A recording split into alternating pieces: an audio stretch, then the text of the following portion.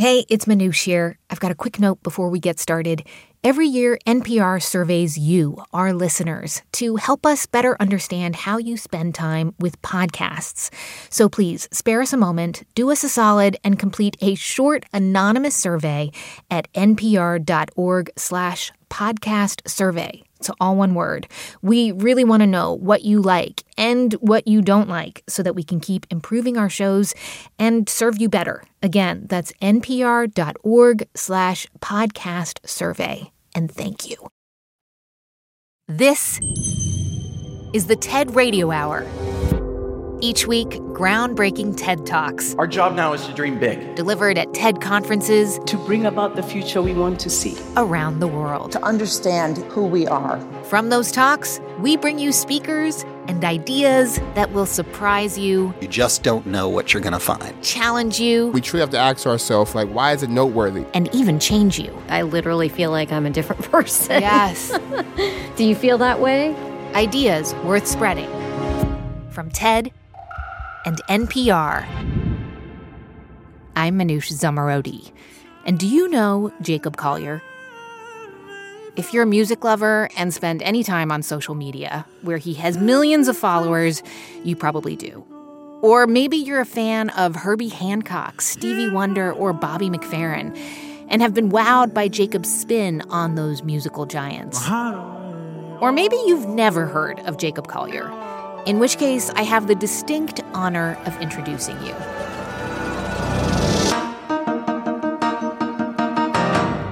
The 27-year-old is often called a prodigy and genius by his fellow musicians. He's been nominated for 9 Grammy Awards and won 5 for his inimitable blend of genres and how he layers sound upon sound. Like all the different instruments you're hearing right now, they're all being played by Jacob. He's also an old soul with distinct ideas on finding inspiration, the power of solitude, and listening to your instincts. Jacob spoke and performed on the TED stage in 2017, and we featured him earlier this year in an episode called Play. But our conversation went on for so long and was so interesting that we wanted to bring Jacob back on the show.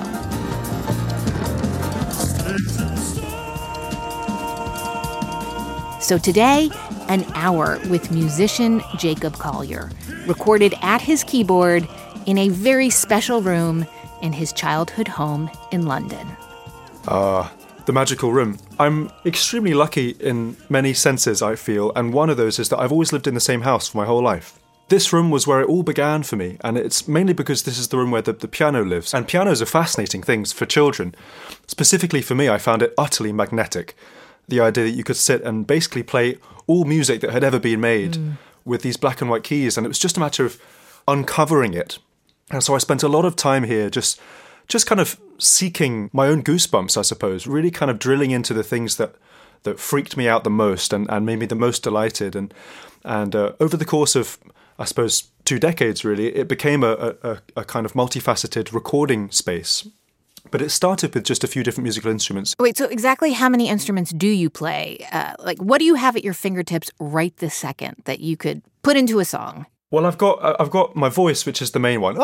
And voices do so many different kinds of things, and I'm a huge fan. Then I've got this, which is just a MIDI keyboard, and I can play notes on it like that, which is cool.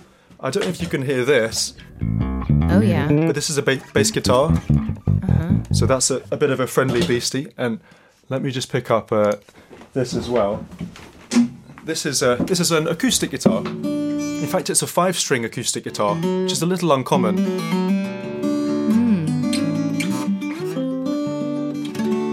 And so it's what I just described, perhaps plus drums. So you've got things that make rhythm, you've got things that make harmony, you've got things that make melody, and then you've got things that make sound. And within those 4 families of kind of musical creation objects, I found myself never bored, never unfascinated by the potential of what music could do. I also started on piano, and I was told I needed to practice for 45 minutes every day. And I'm sad to say that I don't play anymore, and I hated it. Yeah. But it sounds like you got different directions or prompts? Well, I did. I do remember being offered piano lessons, which I politely declined. Oh. Very polite, but I did say, you know what, I want to keep exploring this on my own terms, which was actually really well received.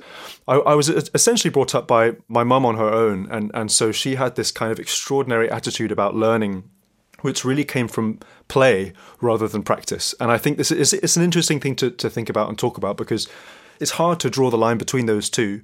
And certain things you need to practice in order to be able to do them. And other things I think are better discovered through just the process of kind of sniffing out what feels really good. And both sides have existed for me ever since I began the world of music, however conscious I've been of either process. But much to my kind of delight and gratitude looking back, I was really enabled to make my own world and design my own learning process in this room kind of for myself. I mean, what you describe sounds like the essence of what's wonderful about being a child is discovery and experimentation while you play and wonder.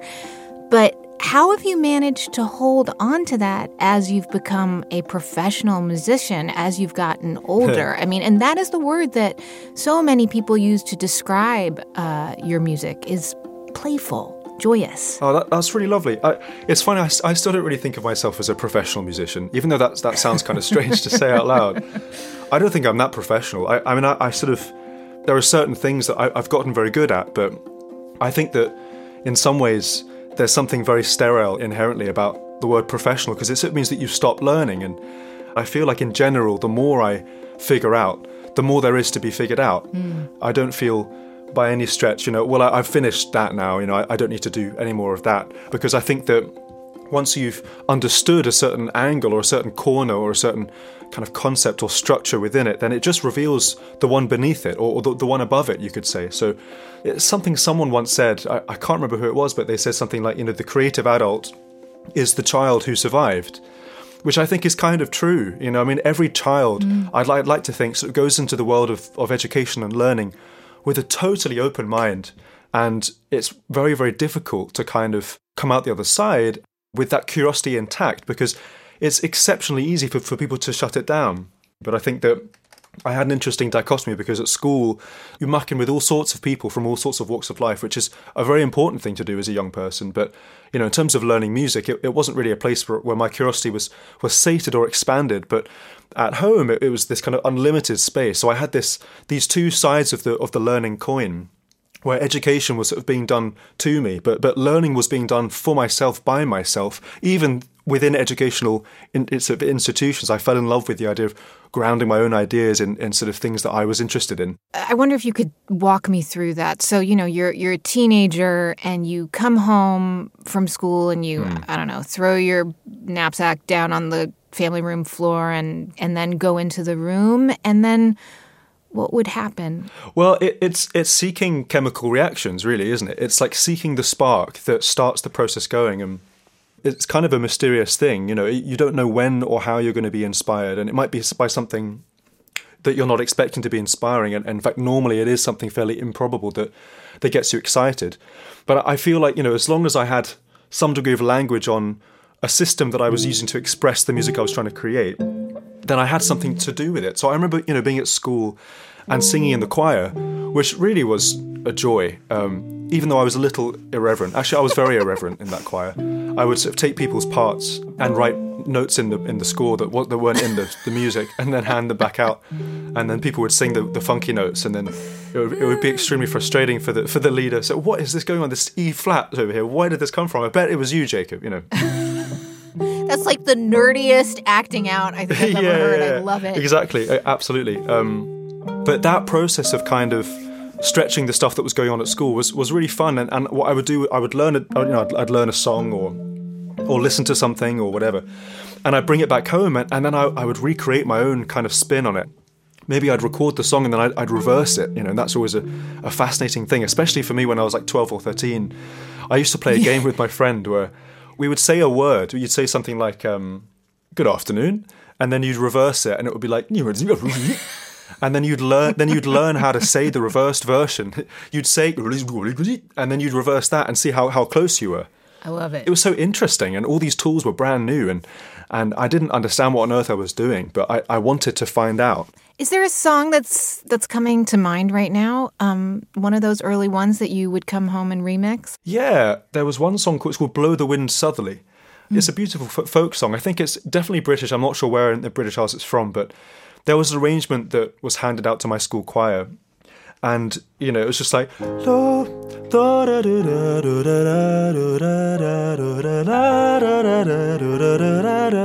that's the tune. It's very simple. And the arrangement was, lots of oohs and ahs and all sorts of things. And I remember thinking, but you could add a G there, or you could add an E there. That would be great. If you had an E, that would be wild. Or, all these things were going in my head of how I would recreate it. And I went home, and at this time I couldn't sing below kind of like, that was like my lowest note because I was a boy. So I got up my pitch shifter plugin and I sang, one octave higher than the bass line, and then it transposed down, so it's sort of this funny sound. And I recreated this arrangement from memory, and then I added all the notes that I dreamed of adding when I was in the rehearsal. And that was super fun, and I think that every experiment like that would teach me something or evolve my understanding a little. And the thing that taught me the most above all other things was the voice, because there's something about the voice that's so kind of present and so universal. When you sing a note in a chord, if I'm in D major, which is here, and if I sing an F sharp, the feeling of that note is different from singing an A or a D. Like being different notes in those chords, it gives you a different perspective of the harmony. And so I would sit at the piano and I would play these dense chords, these kinds of colourful, clustery beams, and then I try singing them. And if you have a chord like this is a really dense chord, and by dense I mean all the notes are very close to each other. My favourite chords in the world sound like this. It's like tension and release at the same time. Beautiful. And if I sing this note, which is an E,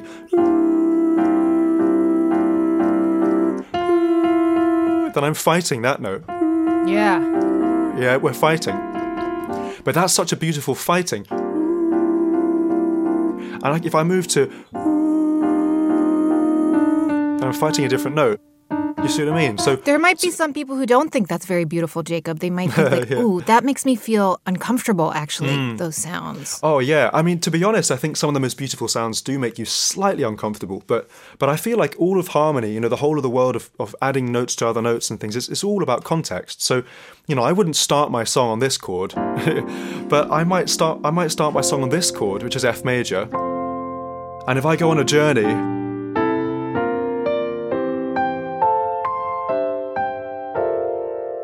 and I land there, that's a kind of a fascinating feeling, because I'm here and I have to break out of it somehow, and maybe I'll go somewhere new, So when you create tension, it's like a signpost. It says, right, I've got a collection of energy. Where are we going to put it? Where's it going to go? And I would take these experiments and I'd compound them and conform them into songs and arrangements, and my experiments have had no end in that capacity. In a moment, how Jacob's irreverent musical experiments turned into sold-out performances like this one all around the world. I'm Manoush Zomorodi, and you're listening to the TED Radio Hour from NPR. Stay with us. Thank you so much. Thank you.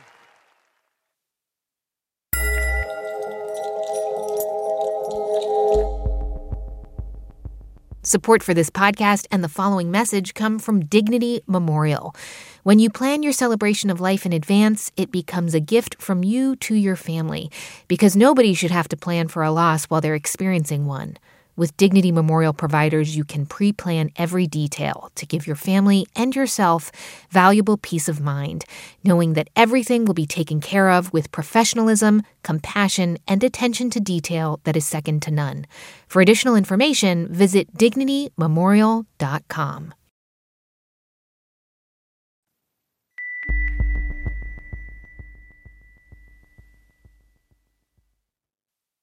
It's the TED Radio Hour from NPR. I'm Manoush Zomorodi.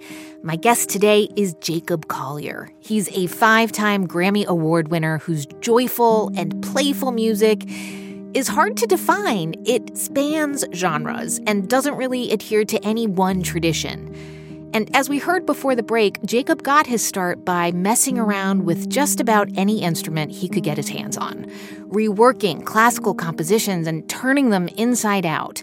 And eventually, he started sharing his music online. Yeah, there are lots of musicians who come out of whatever music they're learning or studying or creating and stand on a stage and play their songs, and that's the first time that they share their things. But interestingly for me, there was about a 3 or 4 year window where I didn't play any songs live. I just released them as I'd created them, and those arrangements and songs were kind of mosaics of sorts. There were lots and lots of different ingredients. You've been feeling like you're running away, all combining together to make a kind of quite an intricate structure. So it's lots of different voices and lots of different stringed instruments and bass instruments and drums and various things that you wouldn't call an instrument, but they are definitely instruments, like badminton rackets and saucepans and things like that. So I decided to remember your name. And they'd all fit together to make this tapestry of sound. It's quite hard to play it live. Saucepans, did you just say? Oh, I said saucepans. Do you have saucepans? We do. We call them saucepans. And so, Okay. Wait, you're playing those? Yeah. Those are in your room? Are they there right now? Oh, yeah. There's one up on the shelf here. Uh-oh, are you okay, Jacob? Sorry, I had to stand on the piano to get it. That's what it sounds like. Ah. It's a good one, isn't it? Kind of like an agogo. Yeah. So anyway, these things all kind of had their place. But when it came to, how am I going to play this stuff live, it was a really interesting challenge because I'd never really considered having a traditional kind of band, and I kind of felt like the world I was making kind of needed its own degree of performance structure that I didn't know what it was. It was a mystery until it made perfect sense. Wait, tell me more about that. Tell me about that process. The mystery being that you were kind of a lone operator in some ways. You were the percussionist, the bassist, the lead singer, the keyboardist, and that doesn't translate to going on tour usually if you're the one. Well, Beck made it work, right? Beck made it work. Yeah, he did. The challenge was, how do you tour a room instead of a band? How do you tour a world that is a portable space in which I could be kind of doing equivalent things to the things I was doing when I was making the music, which felt like, the most honest way of playing it live would be to somehow recreate the process of layering down these tracks and all sorts of stuff, but in real time. And I made an album called In My Room. It was the first songs that I'd ever written, really. And it was around that time that I met a wonderful man. His name is Quincy Jones. And Quincy Jones got me my first gig. The Quincy Jones. Yeah, he got me my first gig. And he's such a cool dude. And Herbie Hancock and Chick Corea, who are two kind of absolute titans, giants and legends of the jazz piano world, they were doing this tour at that time, and they would just kind of improvise and play a bunch of stuff together and kind of duel on stage. They needed an opening act at the Montreux Jazz Festival in Switzerland. And so Quincy and his team managed to land me that gig, which was extraordinary as a first gig. It was really quite scary. 3,000 people, and it was just brand new. The whole thing was brand new. I was walking down love, trying to find some peace of mind. And had you performed at any point by then? Well, I had done some performance. I played in school concerts, and I'd also sung in some operas as a boy. I sang in some productions at the English National Opera and a few places around Europe, singing Benjamin Britten and singing Mozart and things like that. But that was all playing other characters. And around the time where I was offered the gig, I received a Facebook message. I don't often check my Facebook messages, and at that time I did even more seldom. But luckily for me, on this one day, I did check my messages, and I had this message from a man named Ben Bloomberg, who was at that time a PhD student at MIT in Boston. And he said, hey, my name is Ben, and I basically build stuff. I build live things, and I've built things for Bjork, and I built things for Imogen Heap and OK Go, and I just love these videos that you're making, and if you ever wanted to build something, just let me know. And it was kind of a big moment for me, because I realised maybe this was the key that I was looking for, about like maybe he could build me some kind of rig that could enable me to either uproot my entire room as it is and move it around the world, or maybe to build some kind of equivalent thing that you could tour, And that's exactly what I did. I flew to Boston and I met Ben, and Ben is just the nicest dude. He's just super, super open-minded, super creative, really, really fun. And we started to mess around with a few different things, and the first thing I really wanted to build was this instrument called the vocal harmonizer. And the vocal harmonizer that we built is an instrument that basically enables me to sing a note and play a number of notes on a keyboard.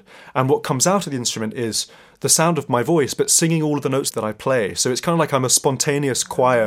That's how you do it. Yeah. So I can kind of play all the voices, and it has this crazy kind of vocoder harmonizer sampler sound that we kind of forged together. So, it was a really interesting process for me, and it took about 2 or 3 years to really kind of feel like I could dig it fully. And that was how long I toured with a one-man show. I did about 300 gigs all over the world, and by the end of it, I'd kind of fallen in love a little bit. How's everybody feeling today? You feeling good? Fantastic. Would everybody mind singing with me for just 1 second? Could you sing something? Could you sing a D? Sing ooh. Everyone sing ooh. Ooh. Sing ooh. Oh. Ooh. Sing it louder. Sing it louder. Sing ooh. Sing oh. Sing oh. Now, please, if you could sing ooh. Whoa, oh, sing, oh, oh, oh, oh,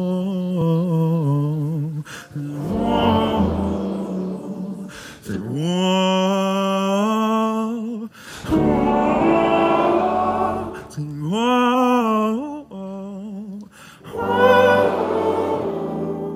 oh.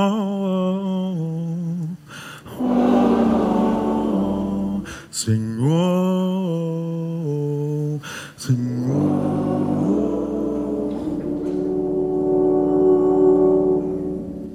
Thank you so much. That's beautiful. Thank you. Thank you. So do you feel that motion? Do you feel yourself as part of that motion? Things moving underneath the surface? So the language of musical harmony is an absolutely extraordinary one. It's a way of navigating one's emotional frameworks, but without the need to put things into words. And I think that, as with many other languages, it doesn't matter how much you know about a language. It doesn't matter how many words you can say, how many phrases you know. What matters is the emotional choices you make with this language. So I encourage us to embrace this idea as a community, which is the thing which in time may grow us towards, as opposed to away from, our own humanity. Thank you so much.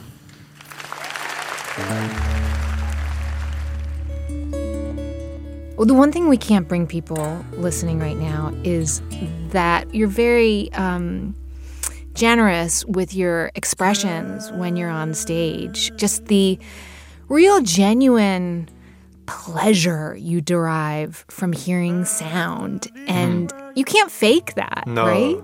I think you're so right. And I think there's something really effortless about enthusiasm in a sense, because as you say, it's either there or it's not. And it takes no effort to be enthusiastic about something if you love it. At least that's what I find. It's like if you put a spoonful of sugar and a spoonful of salt in a child's mouth or in somebody's mouth and say, hey, which one do you like better? Then it's really obvious. It's like, oh, for the salt, and there's, oh, for the sugar, it's lovely and sweet.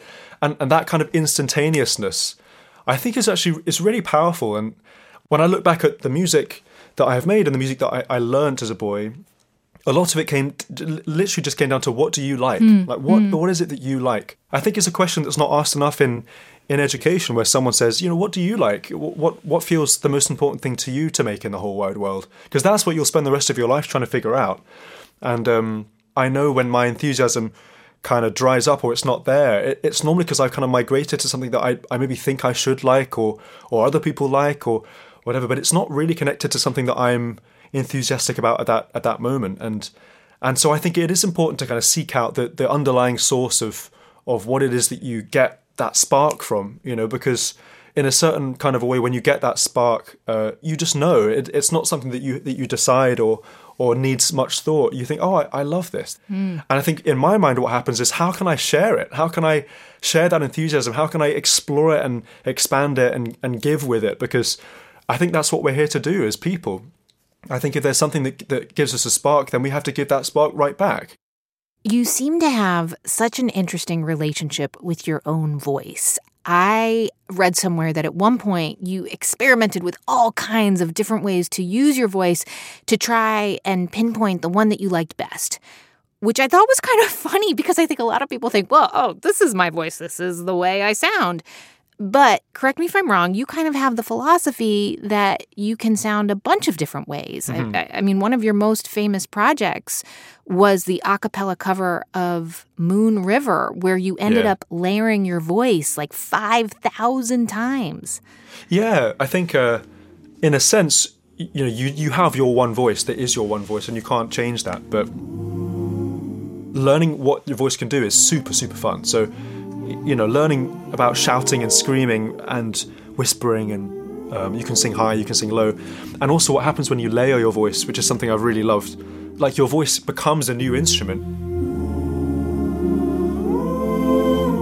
It sounds like a church organ. It's a crazy, crazy sound. And that's part of my instrument in a certain way. And I think, discovering your instrument in that sense is really exciting because it gives you a set of tools. And when you have a set of tools, then you can kind of go play.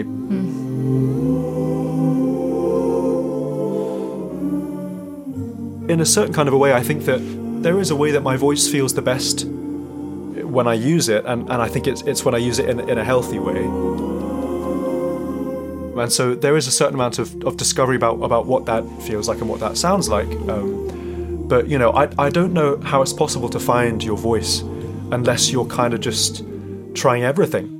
I think that you should try all sorts of things, And over the years, I've been a dubstep producer and a jazz pianist and a folk fiddler and a slap bass player and all these different things. I'm none of these things really, but wearing the different hats teaches me about what I like. Going back to what I said before, when you know what you like and you trust your nose in that sense, then you kind of know how to combine the things that you know. And you actually need to know so little to start combining things. And I think one of the best examples of this is if you look at a baby who's learning to talk. The baby doesn't sit down and kind of study grammar and spelling and all these things before they start playing around. The first thing that the child does is start playing around. I think, and they're pulling syllables out of the air and saying, oh, how does it feel if I use this syllable to mean this or to ask for this or whatever? And only later do they sit down and it's like, okay, so this is what this word is and what it looks like on the page and this is how it's spelt and this is what a comma is for. And they think, well, I know what a comma is because I know what it means to pause in a sentence, but I didn't know it was called that. And I think for me with music, it was a bit like that with theory, which I resisted for so many years. I thought this is so boring. But then I realized, a lot of this stuff actually intuitively I've kind of discovered just through using my voice in interesting ways. And I guess one thing I really felt is, I think your voice, or you could say your sound, as a musician, people are interested in, how do I find my sound? I don't think your sound comes from all the things that you do really well. I think that in some ways your sound comes from things that you don't quite know how to do, or that you do kind of weirdly, at least to start with, because I think that teaches you equally as much as doing something well, if not more. I think any time I struggle or I come up against a creative block, which happens a lot. I think, well, how would I do this the worst it could possibly be done? Or how wouldn't I do this? And actually that could be really helpful in breaking me out of my barricade, because it stops me being too serious about the whole thing.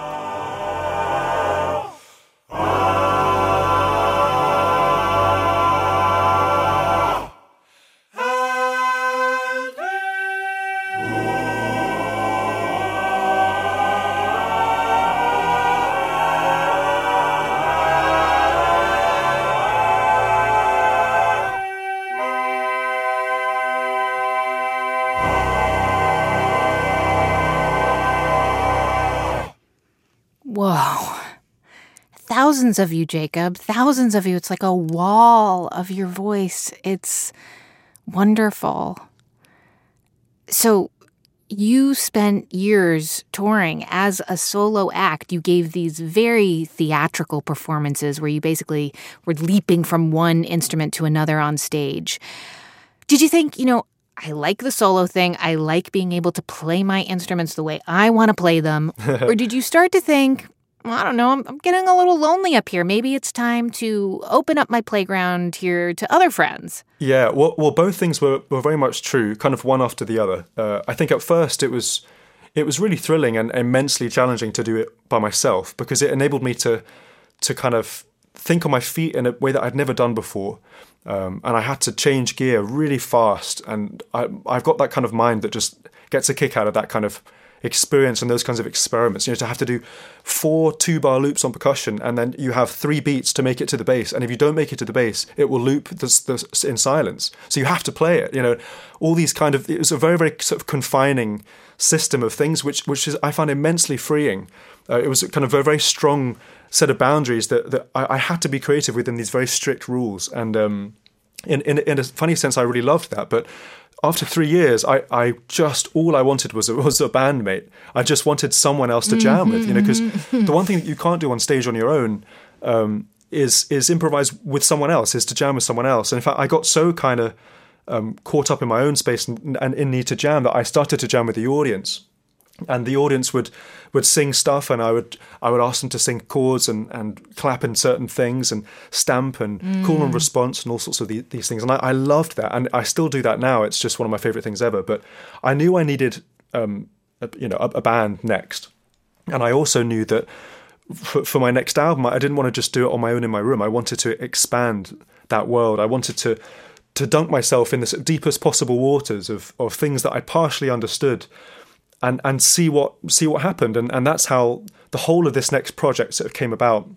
And the project's called Jesse, DJESSE, and Jesse is a 4-volume project, and it's the sort of most maximalist form of collaboration that I could possibly imagine. It's every album is a different genre, a different set of sounds, different part of the world.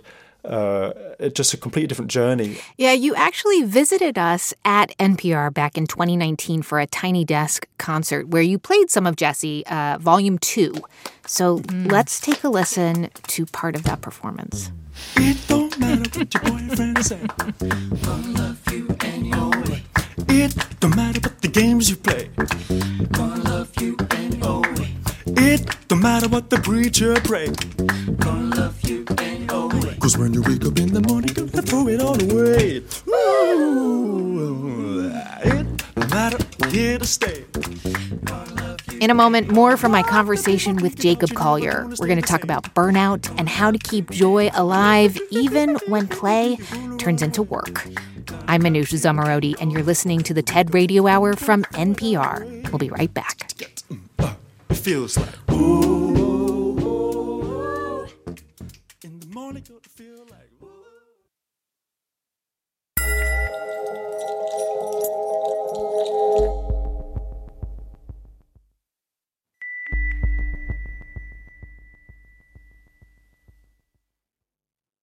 It's the TED Radio Hour from NPR. I'm Manoush Zomorodi.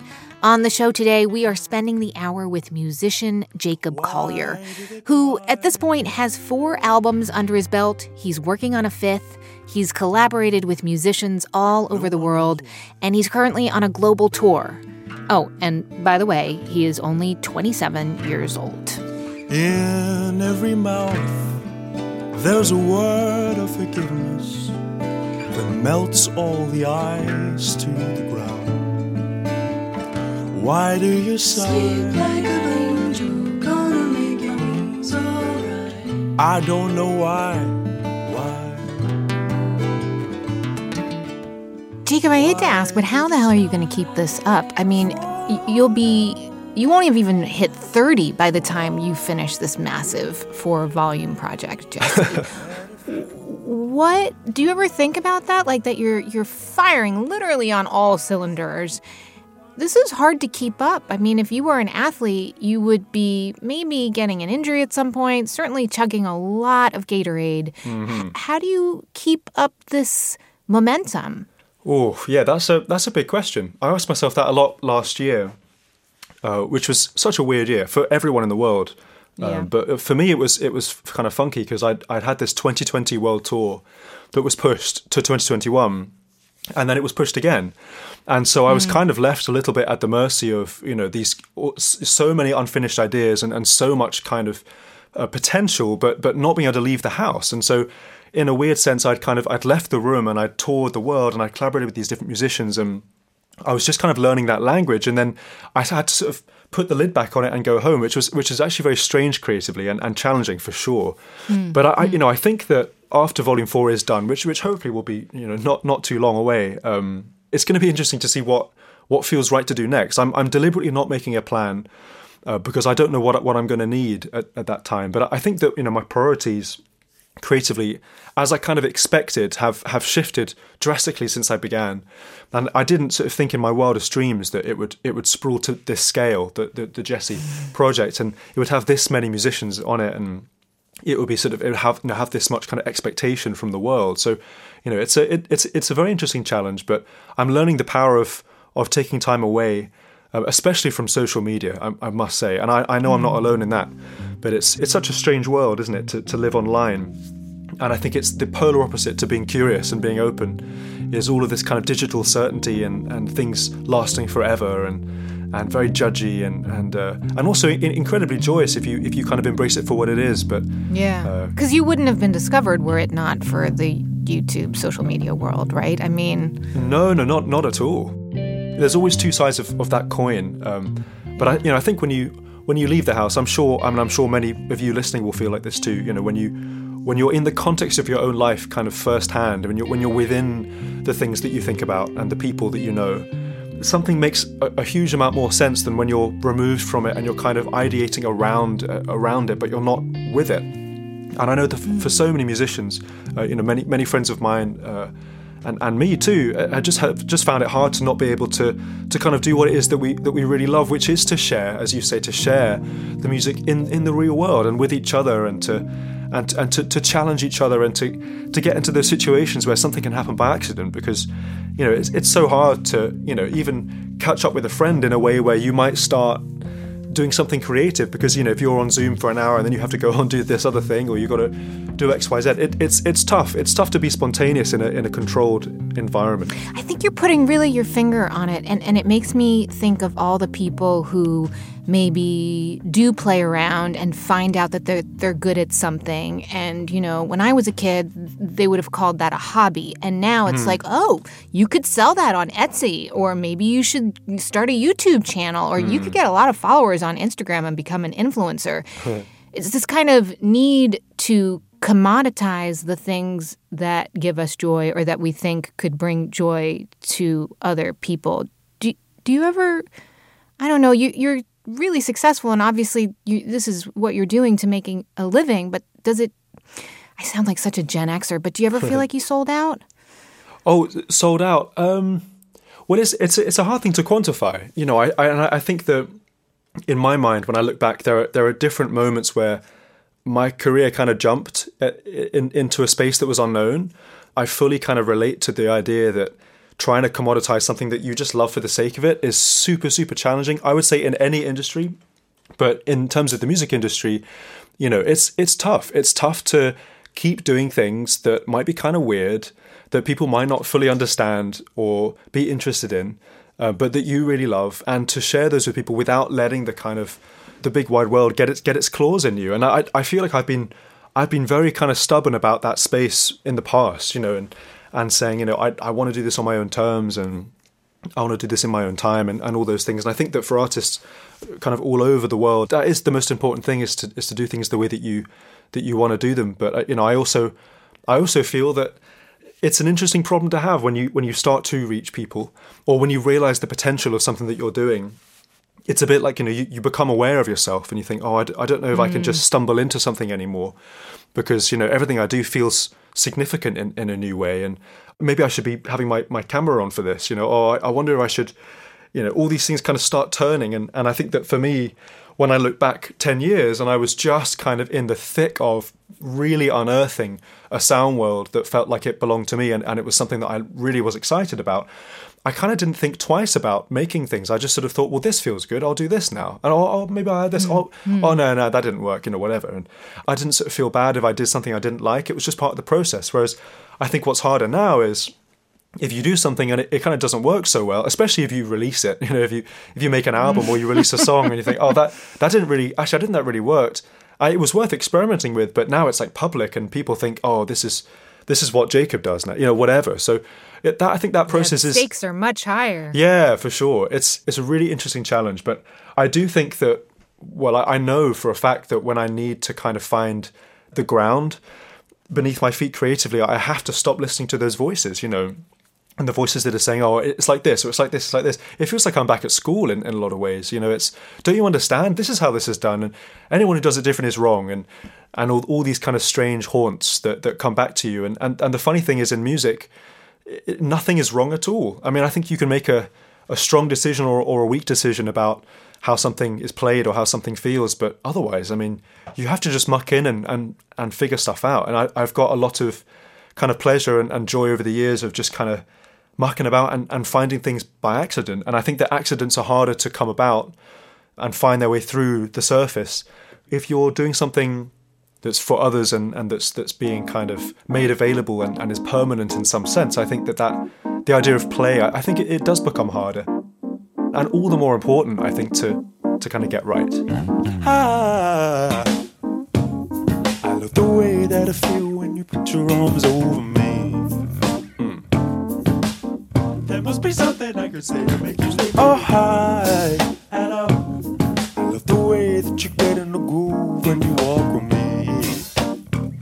Only me.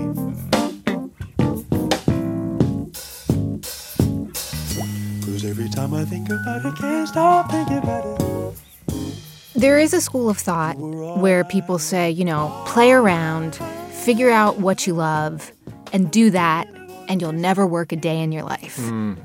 It sounds like that school of thought certainly works for you, applies to you. But there are some people, I think, right now who are thinking, I have played around, and I haven't found my thing, my calling. I think we look at people like you who are so beautifully managing to take play and turn it into work and back and forth like that. There's a melding there.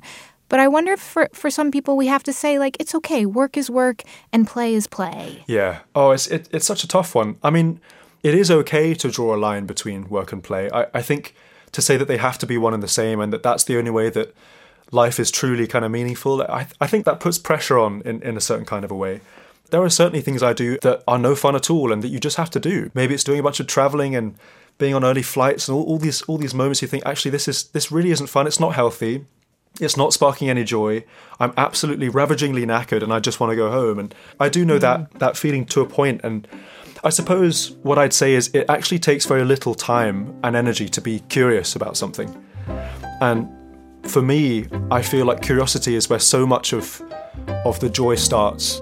I know those days where my mind is closed and I don't feel curious. You have those days? Those are the hardest days. Oh, absolutely. And I think that, it was a big lesson for me was how to kind of re-find or discover the curiosity. And the thing that I felt, which was wrong, I think, was I had to kind of rekindle curiosity that I used to feel about certain things, or even just music. I used to love writing songs, and now it feels like, oh, it's just so much pressure, or there's a burden here, and I don't know if whatever.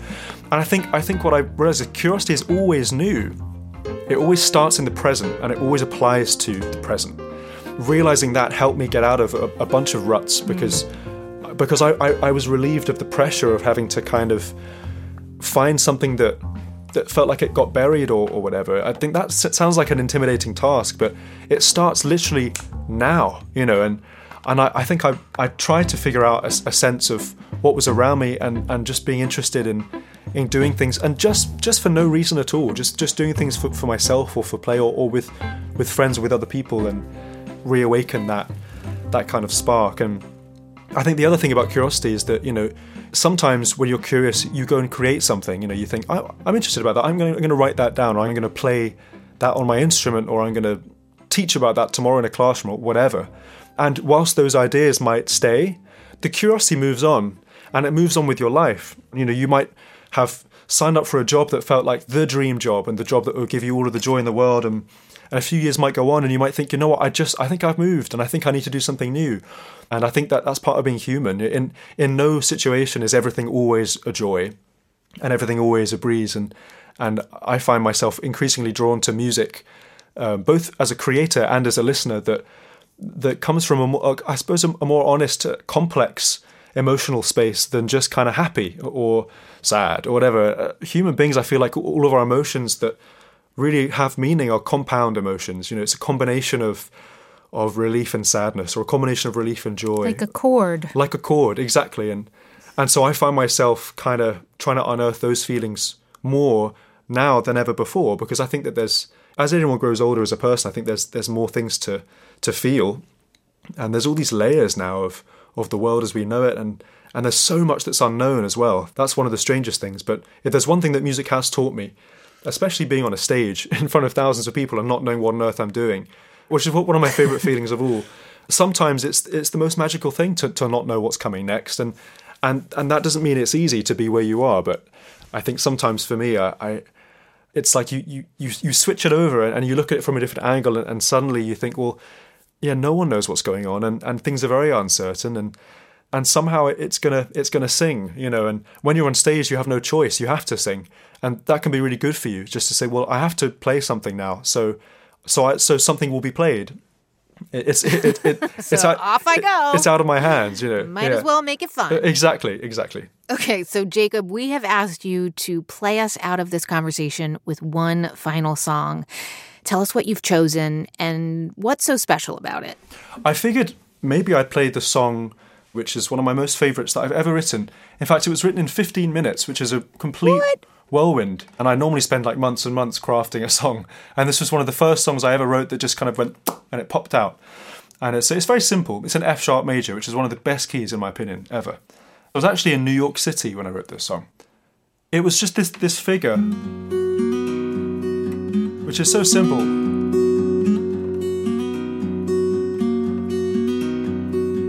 And I just thought, that's nice. And then it was done. I thought, is that it? Do I need to now go and like make 1,000 layers and stuff? And I thought, I don't know. But I recorded it on my phone.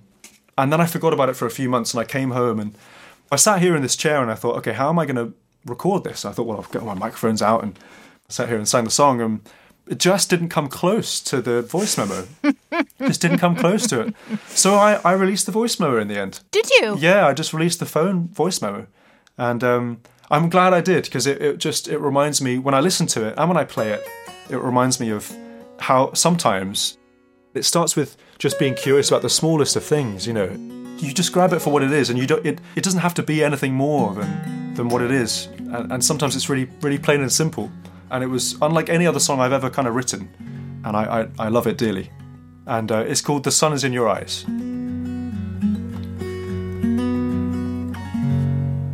The sun is in your eyes. The sun is in your eyes. Throw me the cold. Throw me the cold, cold water of your smile again. To take me by surprise.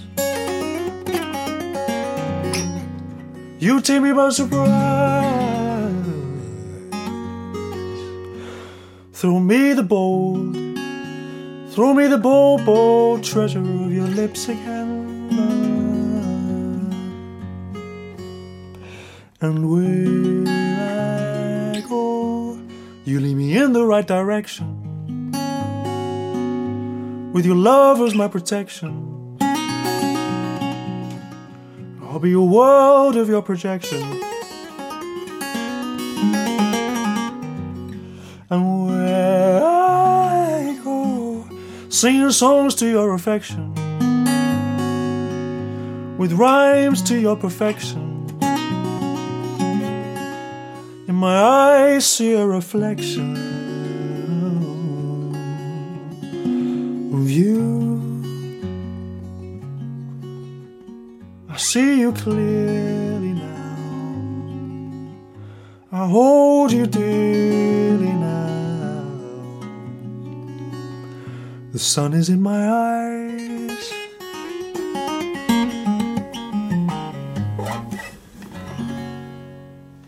That was beautiful. That was just lovely. Thank you very much. That's Jacob Collier. You can see his full TED performance at TED.com.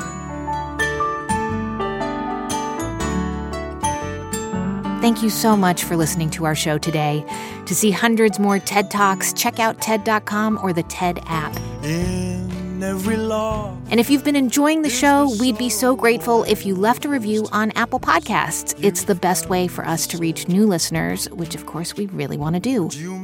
And one last reminder, please take our yearly podcast survey. Tell us how we're doing and what you want to hear more of. Just go to npr.org/podcast survey to share your thoughts. This episode was produced by Rachel Faulkner, and it was edited by Katie Simon. Our production staff at NPR also includes Katie Monteleone, James Delahousie, Matthew Cloutier, Fiona Guerin, Deba Mohtasham, Ramel Wood, and Catherine Cipher. Our theme music was written by Ramtin Arablouei. Our partners at TED are Chris Anderson, Colin Helms, Anna Phelan, Michelle Quint, Sammy Case, and Daniela Ballarezo. I'm Manoush Zomorodi, and you've been listening to the TED Radio Hour from NPR.